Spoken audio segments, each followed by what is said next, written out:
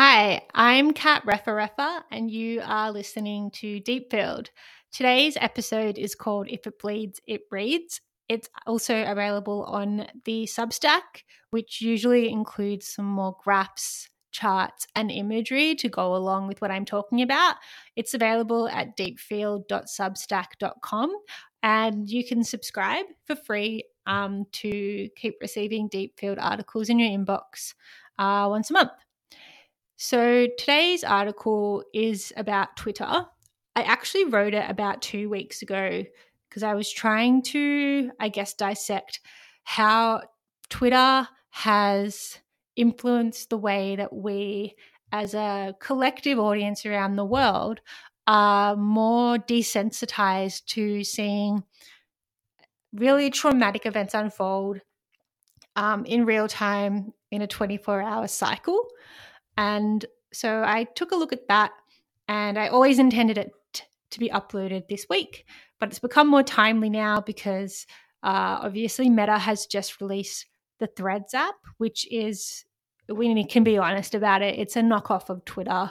It's exactly the same thing, except obviously the algorithm is powered differently and it's ingested all your Instagram friends into your Threads graph or social graph. And don't know, hard to say if people on Instagram, well, that rose in popularity on Instagram because of their aesthetics and their ability to take a really well-lit selfie, actually have the pros to say witty things on Threads. Time will tell. It's early days. I've downloaded it twice now. The first time I downloaded it, I just didn't get it, and that's on me. But there was a lot of people on it, and a lot of people in the media industry in particular just trying to figure out what it was and try to be the first people on there. So I deleted it. I downloaded it again this morning because I was listening to the Pivot podcast and they were talking about how they actually think it's quite good. So it's like, oh, maybe I've missed something here. I still don't get it. I still just think it's Twitter, but the algorithm is not as good because it's still early days. I'll probably keep it. I'm looking at getting a burner phone, so I'll probably put it on that. But at the moment, I just don't really see what value it adds to my current collection of media consumption platforms. And I've just said that and I realize how much of a media wanker I sound right now, my media consumption platforms. But if you know me, you know I'm very curated in what I will look at, what apps I will use. I'm very, critical of algorithms, and I try and make sure I haven't got a hardcore recommendation algorithm running on me, just because I want to be able to make sure that I have a very broad spectrum of information coming my way. Threads might sit on the burner phone, and I'll probably just use it for research purposes when I'm doing strategy. But at the moment, I just really don't find the day-to-day value.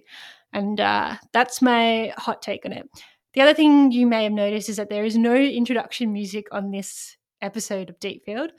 Another cliche thing to say, but it's true. My dog, Tony Ferguson, actually ate the charging cord of my Apple MacBook.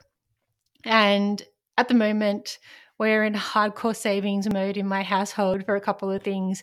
And the $110 cord that I need for the MacBook that I was going to sell anyway because it's 13 years old is just not cutting it at the moment. It's not making it on the list. So I'm using a different computer and I'm literally recording this through the record functionality in Substack. So I hope none of you missed the banging song at the start. It might come back if I ever get a new MacBook, but for now, you'll just have my voice for this episode, and I'm terribly sorry about that. So let's begin with the article. If it bleeds, it reads. It's basically how Charlie Sheen's Twitter meltdown sort of paved the way for unapologetic voices and our desensitization to watching traumatic events happen in 24-hour real time. So Charlie Sheen's Tiger Blood transformed Twitter and the wild ride began. So Charlie Sheen lost his blue tick on Twitter earlier in the year. He was part of Elon Musk's platform reform, where ticks were removed from users that weren't subscribed to that shitty Twitter Blue subscription model. Beyonce lost her blue tick. Blackpink lost their blue tick as well. And for a little while, Abel Tesfaye, who's also called The Weeknd, but he's going by his actual name now. I also heard The Idol is absolute trash, but I'm keen to watch it. He copped a gold one. So Sheen asked for his blue tick back, and after a few hours, he had it returned. But the jury is out on whether he started paying for it or if Elon actually granted his wish. So the tweet that Charlie Sheen wrote was, "Dear at Elon Musk, I'm sorry your fancy rocket exploded in spectacular fashion. I'm certain you'll build an even bigger and more explodey one. Now, may I have my blue check back? It would mean a lot to me. Thank you in advance. Sincerely, C. Sheen." So Sheen's grovel for the return of his verification just shouldn't have happened. The guy essentially created what Twitter is today when in 2011, tweet by tweet, he let the world into his drug-fueled week-long bender after being fired from 2.5 Men, which at the time was the biggest TV show around. I think it had, just millions of viewers worldwide, and was, quite big. I thought it was kind of funny. And I also love the guy. I forgot his name. I think his name's John. The guy, Ducky from Pretty Pink. He was in it, and it's always good to see Ducky doing something else with his life instead of being a bit of an incel. Anyway, what are the kinds of things that I'm talking about where I say that Charlie Sheen went on a Twitter rant in 2011, tweet by tweet, on his meltdown? One of the things he posted was he started this beef with Ashton Kutcher on Twitter. Ashton Kutcher used to be prolific on Twitter back in the day, but Charlie Sheen started to have some beef with him. And he wrote, "But newsflash, dude, D-O-O-D, you ever tell me to shut the fuck up ever again, ever in capitals, and I'll put you on a hospital food diet for a year. C. Hashtag you feel me, Junior."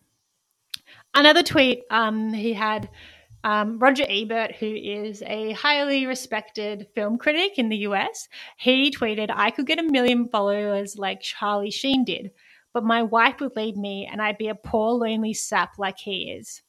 Charlie Sheen saw this and replied, at Roger Ebert, "Yeah, you really don't know lonely till you've gone to town on 5 chicks at once. Hashtag still, hashtag winning, hashtag plan better." So Charlie Sheen was just unabashedly just calling people out, not taking shit from anyone, and he was using Twitter as this vehicle to basically stand up for himself. So, sick of the press and the paparazzi telling his story for the worse, it's worth mentioning that at this time, Charlie Sheen had been kicked off or fired from 2.5 Men because he had this railroad of an interview on CBS or CNN or something like that, where he basically said that his blood is actually tiger blood. He started talking about how rehab is, for the other word for female genitalia. He was like, "I don't need to go to rehab. Yes, I'm an alcoholic. Yes, I love drugs." It's a wild interview. I've actually linked it in the article, but it's about 15 minutes. If you want to watch it, you really just see a man that needs rehab. Anyway, so sick of the press and paparazzi telling his story for the worse, Sheen's management wanted Charlie to take ownership of it and tell it himself. It was a good way to stop a worsening situation, and so they hired this company called Adley to help Sheen bypass the media and talk to the world directly. And then we were all on it. A drug, it's called Charlie Sheen. So in that interview that I mentioned earlier, he actually was like, "Yes, I do drugs. I do cocaine. I do all these things, and I do a drug, and it's called Charlie Sheen." And he's in a very manic state at that point, but that became kind of a catch cry in that period of time. So the man embodied the essence of Twitter broetry, and his management recognized it. The platform's 280 character limit at the time not only compelled users to share clever remarks more frequently, but its algorithm also prioritized and highlighted quips that evoked strong reactions, which is pretty much every social media algorithm since the dawn of time. It wasn't sufficient to write a simple sentence on Twitter. It had to leave readers breathless with shock, but not the kind of shock that repulses and makes you want to put your phone away. It was the kind of shock that repulses yet compels you to share and snicker about it with others. the kind of shock that disgusted you because deep down you actually believed it and you wanted to conceal that part of yourself. Drugs, misogyny, and rock and roll. Charlie Sheen became endemic to the platform and embedded in its personality, which is a quote from The Outline. Charlie Sheen became the hype cycle in Australia even from January to May of 2011, which was when he was like full blown into this rant, and it really peaked in February to March. So if you thought that we in Australia were immune to celebrity spirals from the US, then these numbers, and even I can tell you that I'm really sorry to tell you this, but you need to lower your expectations of us. Globally, he gained 1 million followers in 48 hours at the start of his Twitter takeover. Sheen arguably pioneered the side of Twitter that centered around using anger and shock as a form of entertainment. At the same time, on the other side of Twitter, the Occupy movement and the Arab Spring were using anger to cause a social uprising. The Occupy movement and the Arab Spring in particular were the two reasons I actually decided, okay, I'm going to work in social media. What I do now is a very far cry from those two things, but at the time, like being able to galvanize such revolutionary movements through text-based communication on social media was really inspiring. Anyway, sideline. But they were used to cause a social uprising. But guess what side of Twitter gets more hits? The Charlie Sheen side. So we can think of like Trump's uprising in 2016 that happened via Twitter. That was very much powered by an anger triggered algorithm. And Fox News actually had concerns when Biden won because viewership would drop because there wasn't a lot of, angry, hard-hitting one-liners that they could use as new headlines now that Trump was off Twitter and he wasn't in the spotlight anymore. So when words drip blood is the next section. So the phrase, if it bleeds, it reads. I read that somewhere recently and I can say it's probably the most honest sentence I've actually read in a while. Basically, stories involving violence, conflict, or death tend to attract heightened interest from readers. This observation holds true not only for news empires, but also for social media platforms whose algorithms are designed to show users content that aligns with their interests. There is a reason that this type of content ranks on the feed. People just love to see that shit. But now let's draw a parallel, because I can. The Titan and the Messenia. The missing Titan sub and its 4 passengers on a deep sea expedition to view the Titanic happened at the same time that the Messenia ship, which was smuggling over 600 migrants, capsized near the coast of Greece. 500 people have still not been found from that ship. The sub-story was far more popular, especially here in Australia. So I've included some Google Trends data in the Substack article with a chart, and it basically shows that around that time, there's a huge spike in stories about the submarine and a huge spike that coincides with that with searches for the Titanic. And then when we look at the Greek migrant boat search terms, there's tiny peaks when it happened, but while the sub sort of thing was happening, it just flatlines. Nobody gives a shit about the migrant boat. Everyone just cares about the 4 people that have probably died in the submarine. So what this tells us is that there might be some nuance to the fact if it bleeds, it reads. It's either that we sadly don't find migrant boat disasters that shocking anymore, which is not hard to see considering that 27,000 migrants have died at sea in the Mediterranean alone in the last decade. Or that our always loyal friend class, which I love to talk about, has reared its head. I'm sure it's a little from column A and it's a little bit from column B and a little bit from column C, where the capital C stands for colonial mentality. Migrant boats sink all the time. The Titanic only sank once and the Titan sub only sank once. Let us have this moment is just what I'm sort of seeing from that really sad Google Trends chart.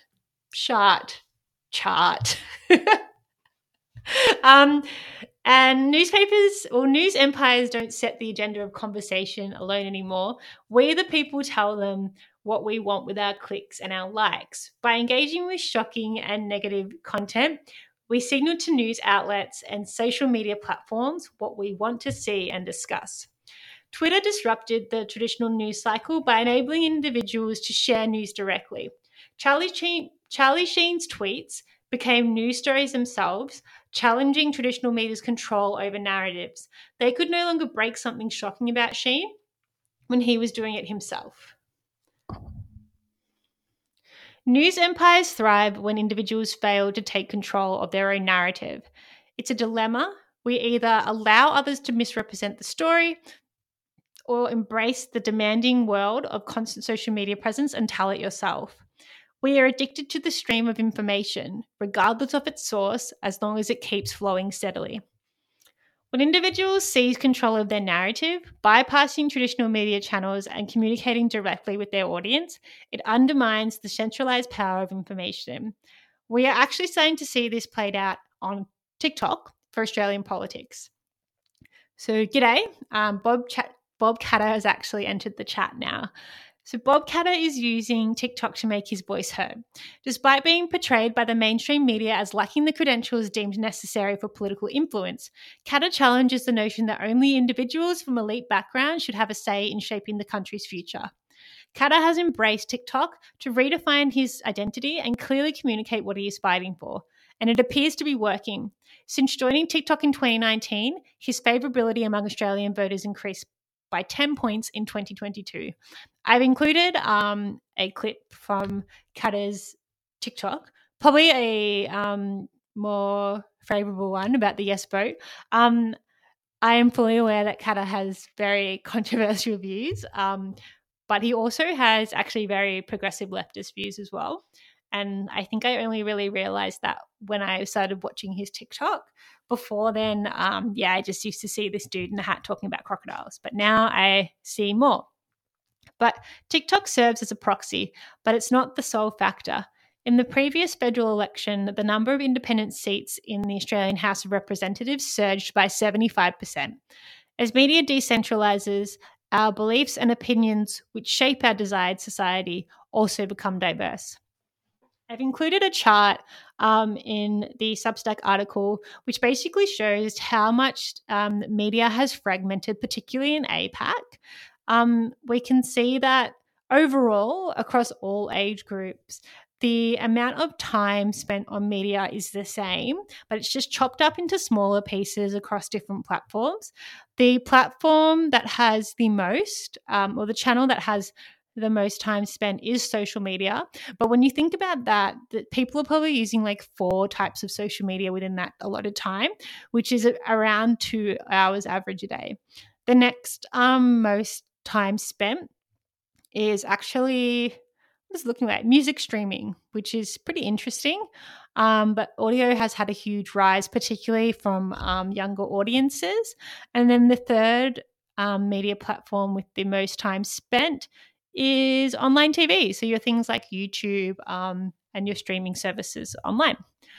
So really interesting. The one that has the least amount of time spent is actually radio. So analog radio has 57 minutes on average in APAC, which is super interesting. I thought it was going to be print, but print has an hour. So yeah, interesting. Anyway, so I actually think that Rupert Murdoch is a Sith Lord and the empire that he ran is over. In his essay, Charlie Sheen is Winning, writer Bret Easton Ellis, who was the writer of American Psycho and Less Than Zero, I also read recently he released this book called The Shards. I think that's the name. But the guy that made Call Me By Your Name, I can never say his name right, but he is directing the movie version of that, which will be pretty interesting. All of the most recent Bret Easton Ellis books turned to movies have been an absolute flop. Nothing has really tipped like American Psycho has, but that might have just been because Christian Bale was in it and he's quite a good actor. But yeah, interesting, and I'm keen to see it. Anyway, in his essay, Charlie Sheen is Winning, writer Bret Easton Ellis highlights the link between media decentralization and the decentralization of political power. He argues that Sheen's embrace of a decentralized media and narrative represents a characteristic of a post-Empire world. In this world, individuals unashamedly express their true selves and refuse to downplay their beliefs for the sake of others' comfort. This challenges the illusion of the idealized figures we aspire to be, like celebrities, politicians, athletes, and fashion designers who possess power and influence.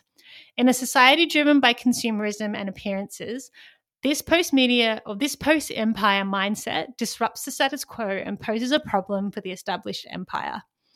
Empire in this context refers to the keeping up of appearances, pretending that everything is fine even when it's not, and retreating from the public eye when faced with controversy until making a public apology and condemning yourself to the depths of Hades. So I've included in the article an actual sort of two-sided diagram of like empire and what is post-empire. So when we're talking empire, we're definitely talking Rupert Murdoch. That guy has such a strong hold on what he wants everyone to think. And so, yeah, obviously he owns pretty much all the media in the world, but he's very empire due to the fact that he tries to hide what he's actually doing. And he also is very much like this glossy kind of wants to keep this very glossy and conservative traditional way of thinking, and he does that through his media. Kylie Jenner is empire. Even though she started off on social media where she sort of had her own voice, she's become very empire now. The main reasons are that she also has this very glossy, sort of tightly controlled version of her image, even though she literally is dating that guy who's the father of her children, Travis Scott. And when he did Astroworld, I think it was like maybe last year or the year before, and all those people died, she kind of just like brushed it off. She also is very well known for flying her private jet like 10 minutes down the road. So, but she tries to keep it very tight-lipped and pretend that she's down to earth and cares about everyone. But I think, yeah, clear to say she doesn't. Another person that is empire is the footballer Wayne Carey.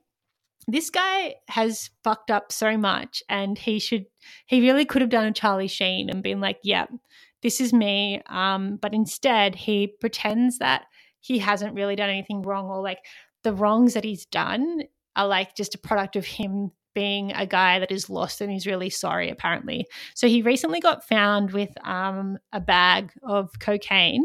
I think it was at Crown Casino. It dropped out of his pocket while he was sitting on one of the gambling tables. But he said it was like a bag of digestive powder. I don't know if anyone has compared a bag of cocaine with a bag of Metamucil Plus, but the two of them don't look the same. He also glassed a woman in the face probably like 5 years ago. Nothing really happened. He also slept with his teammate's wife. He did come out and apologize about it, but kind of not in this way of like, yeah, it's what I did because I'm fucking scum. He did it in this way that was like, oh, I've let my team down and I'm really sorry. But yeah, anyway, can you tell I don't like Wayne Carey? Anyway, he is empire because he tries to keep a very tight lid around who he actually is when everybody knows he's scum. Another person that is empire is Madonna. And we may think, oh, Madonna is like not empire because she's always trying to push the boundaries and she's always reinventing herself and she's very unapologetic. I would say yes, Madonna is very unapologetic and she has done a lot for how people view women in music. At the same time, though, Madonna seems very crafted in how she rocks the boat. I would say there's a team of probably 20 people around her that make the decisions for her about how to rock the boat. Everything is very shiny. Everything that she comes out in to, switch it up is very manufactured. I remember when I was younger, she brought out that song Ray of Light, and everyone frothed that song because she was kind of taking sort of nodes from the techno underground of Ireland, and everyone loved it. I hated that song. I just thought she was so fake in the video, and I still think she is now. And I listened to that album now, Ray of Light, and it's just basically her really crummy singing over really good dance producers. I think she got the guys from Underworld to produce that album. So like sonically it's a good album, but then you have her really crummy voice over the top of it. Anyway, she's Empire. She's fake, I think. Another guy that is Empire is Liam Hemsworth. Need we talk very much about this guy? He, has dogged Miley a lot. I think for a long time, because Miley went off on her thing, who she is post-Empire, by the way. Everyone kind of thought that she was the crazy one and needed to calm down, but it was actually Liam Hemsworth who was being the bigger dick. He just wasn't going around like humping things on stage, but he was still doing some really shady shit to Miley, but pretending that he was the good guy. And the Hemsworth themselves are just Empire. They're very, very clean. And the final Empire thing is Justin Timberlake. When he basically wrote an apology on his notes app, screenshotted it and posted it to Instagram. And that is the most Empire thing ever. Justin Timberlake wrote this apology to Janet Jackson and Britney Spears a couple of years ago in his notes app. And he posted it to Instagram, but basically it was talking about how he acknowledges that he has profited and exploited both of the situations that happened with those two women.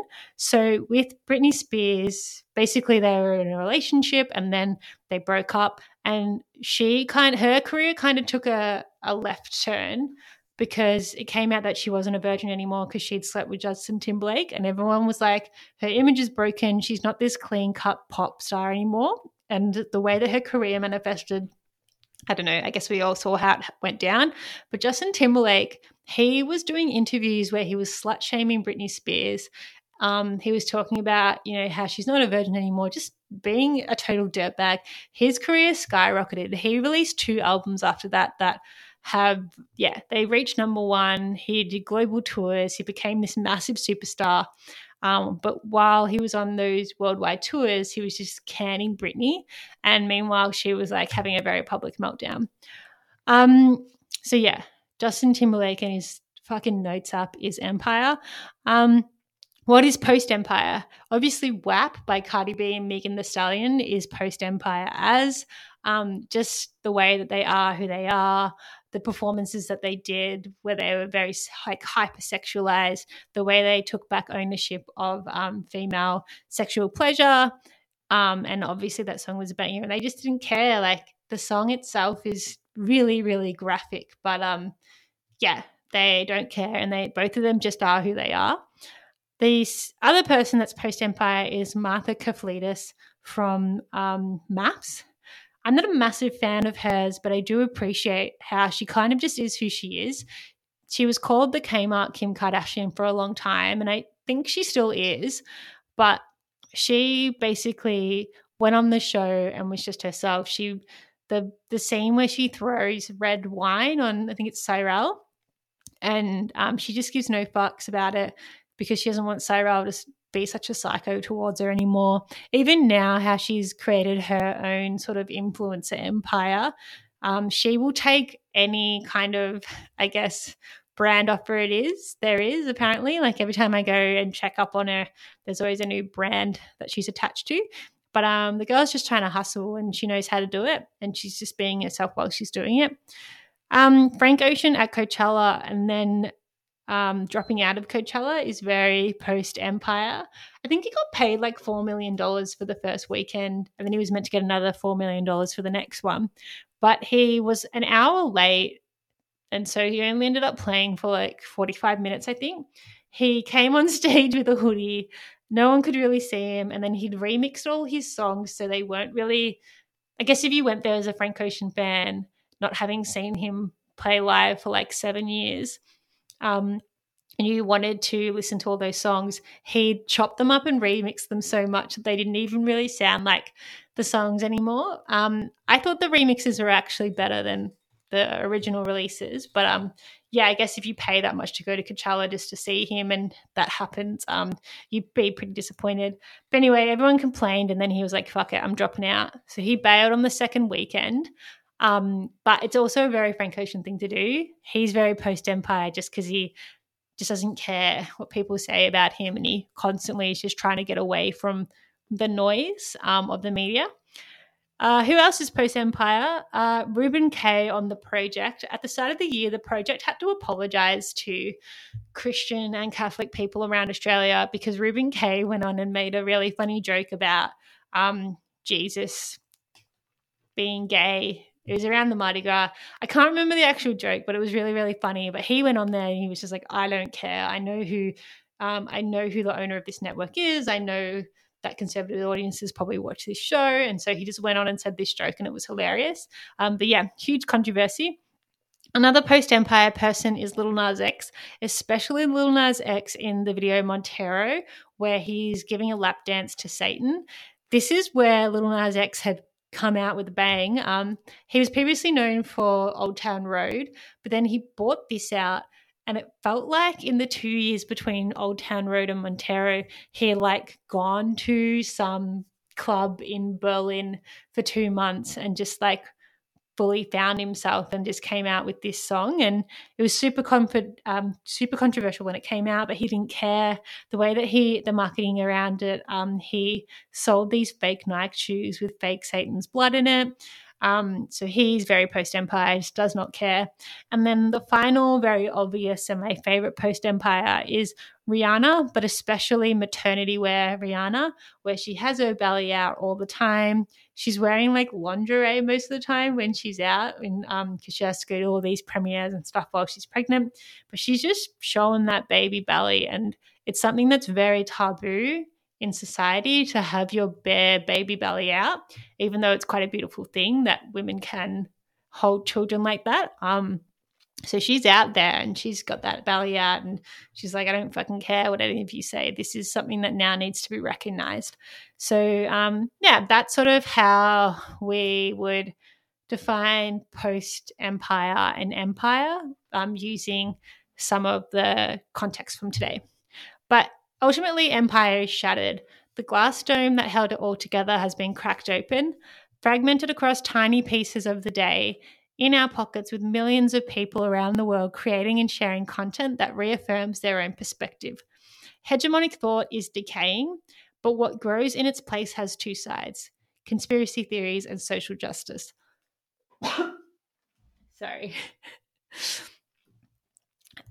So what happens now? Do we keep the momentum of the past decade of chaos, or do we acknowledge that traditional communication methods need to be replaced by smaller community-owned channels that hold future value? This shift would then acknowledge the power of decentralized platforms and the importance of engaging with diverse and localized communities. I don't think Empire is really into that. In the age of fragmentation, Empire will not prevail. Communities and microcultures will. People are now seeking out, and very actively seeking out, groups with individuals who share their interests to form friendships and shape their way of life. This trend, although diverse, can lead to both positive and negative outcomes. But one thing I did want to point out was on Discord in particular, all of those chats or communities that people are in are based around an interest. So I'm in one, for example, which is about cinematography. And all you do is talk about cinematography and films that have good cinematography in them, what kind of cameras people use, what kind of lighting people use. It's very, very just, it's almost like a forum in a sense. But then people have other side chats going on, which is more about like, I don't know, what they did on the weekend. But you kind of know that you'll get along with that person because they're really into this same niche interest that you are. I'm also in another one called Woodsboro High Murders, and it's just all these Scream fans. And yeah, same thing. You talk about Scream, the movies, but then there's also all these side chats going where you just get along around like what kind of music you listen to. But again, you know that you'll kind of have the similar interest with these people because they are all wrapped around this niche interest you have as well. So that's sort of the way that the world is going. But for instance, like Swifties successfully lobbied for better governance over ticket scalping, and the City of Melbourne responded to their concerns. So they did that through social media. There's a lot of Swiftie community groups out there that were able to lobby in this way. But on the other hand, you have conservative individuals in the US who have been causing disruptions at Target stores, leading the company to retract their support for Pride displays. They're very homophobic and transphobic way of being, I guess, all sort of came together on the internet through their own communities. So you can see that there's a very good and a very bad side of this community-led kind of post-empire world that we're heading into.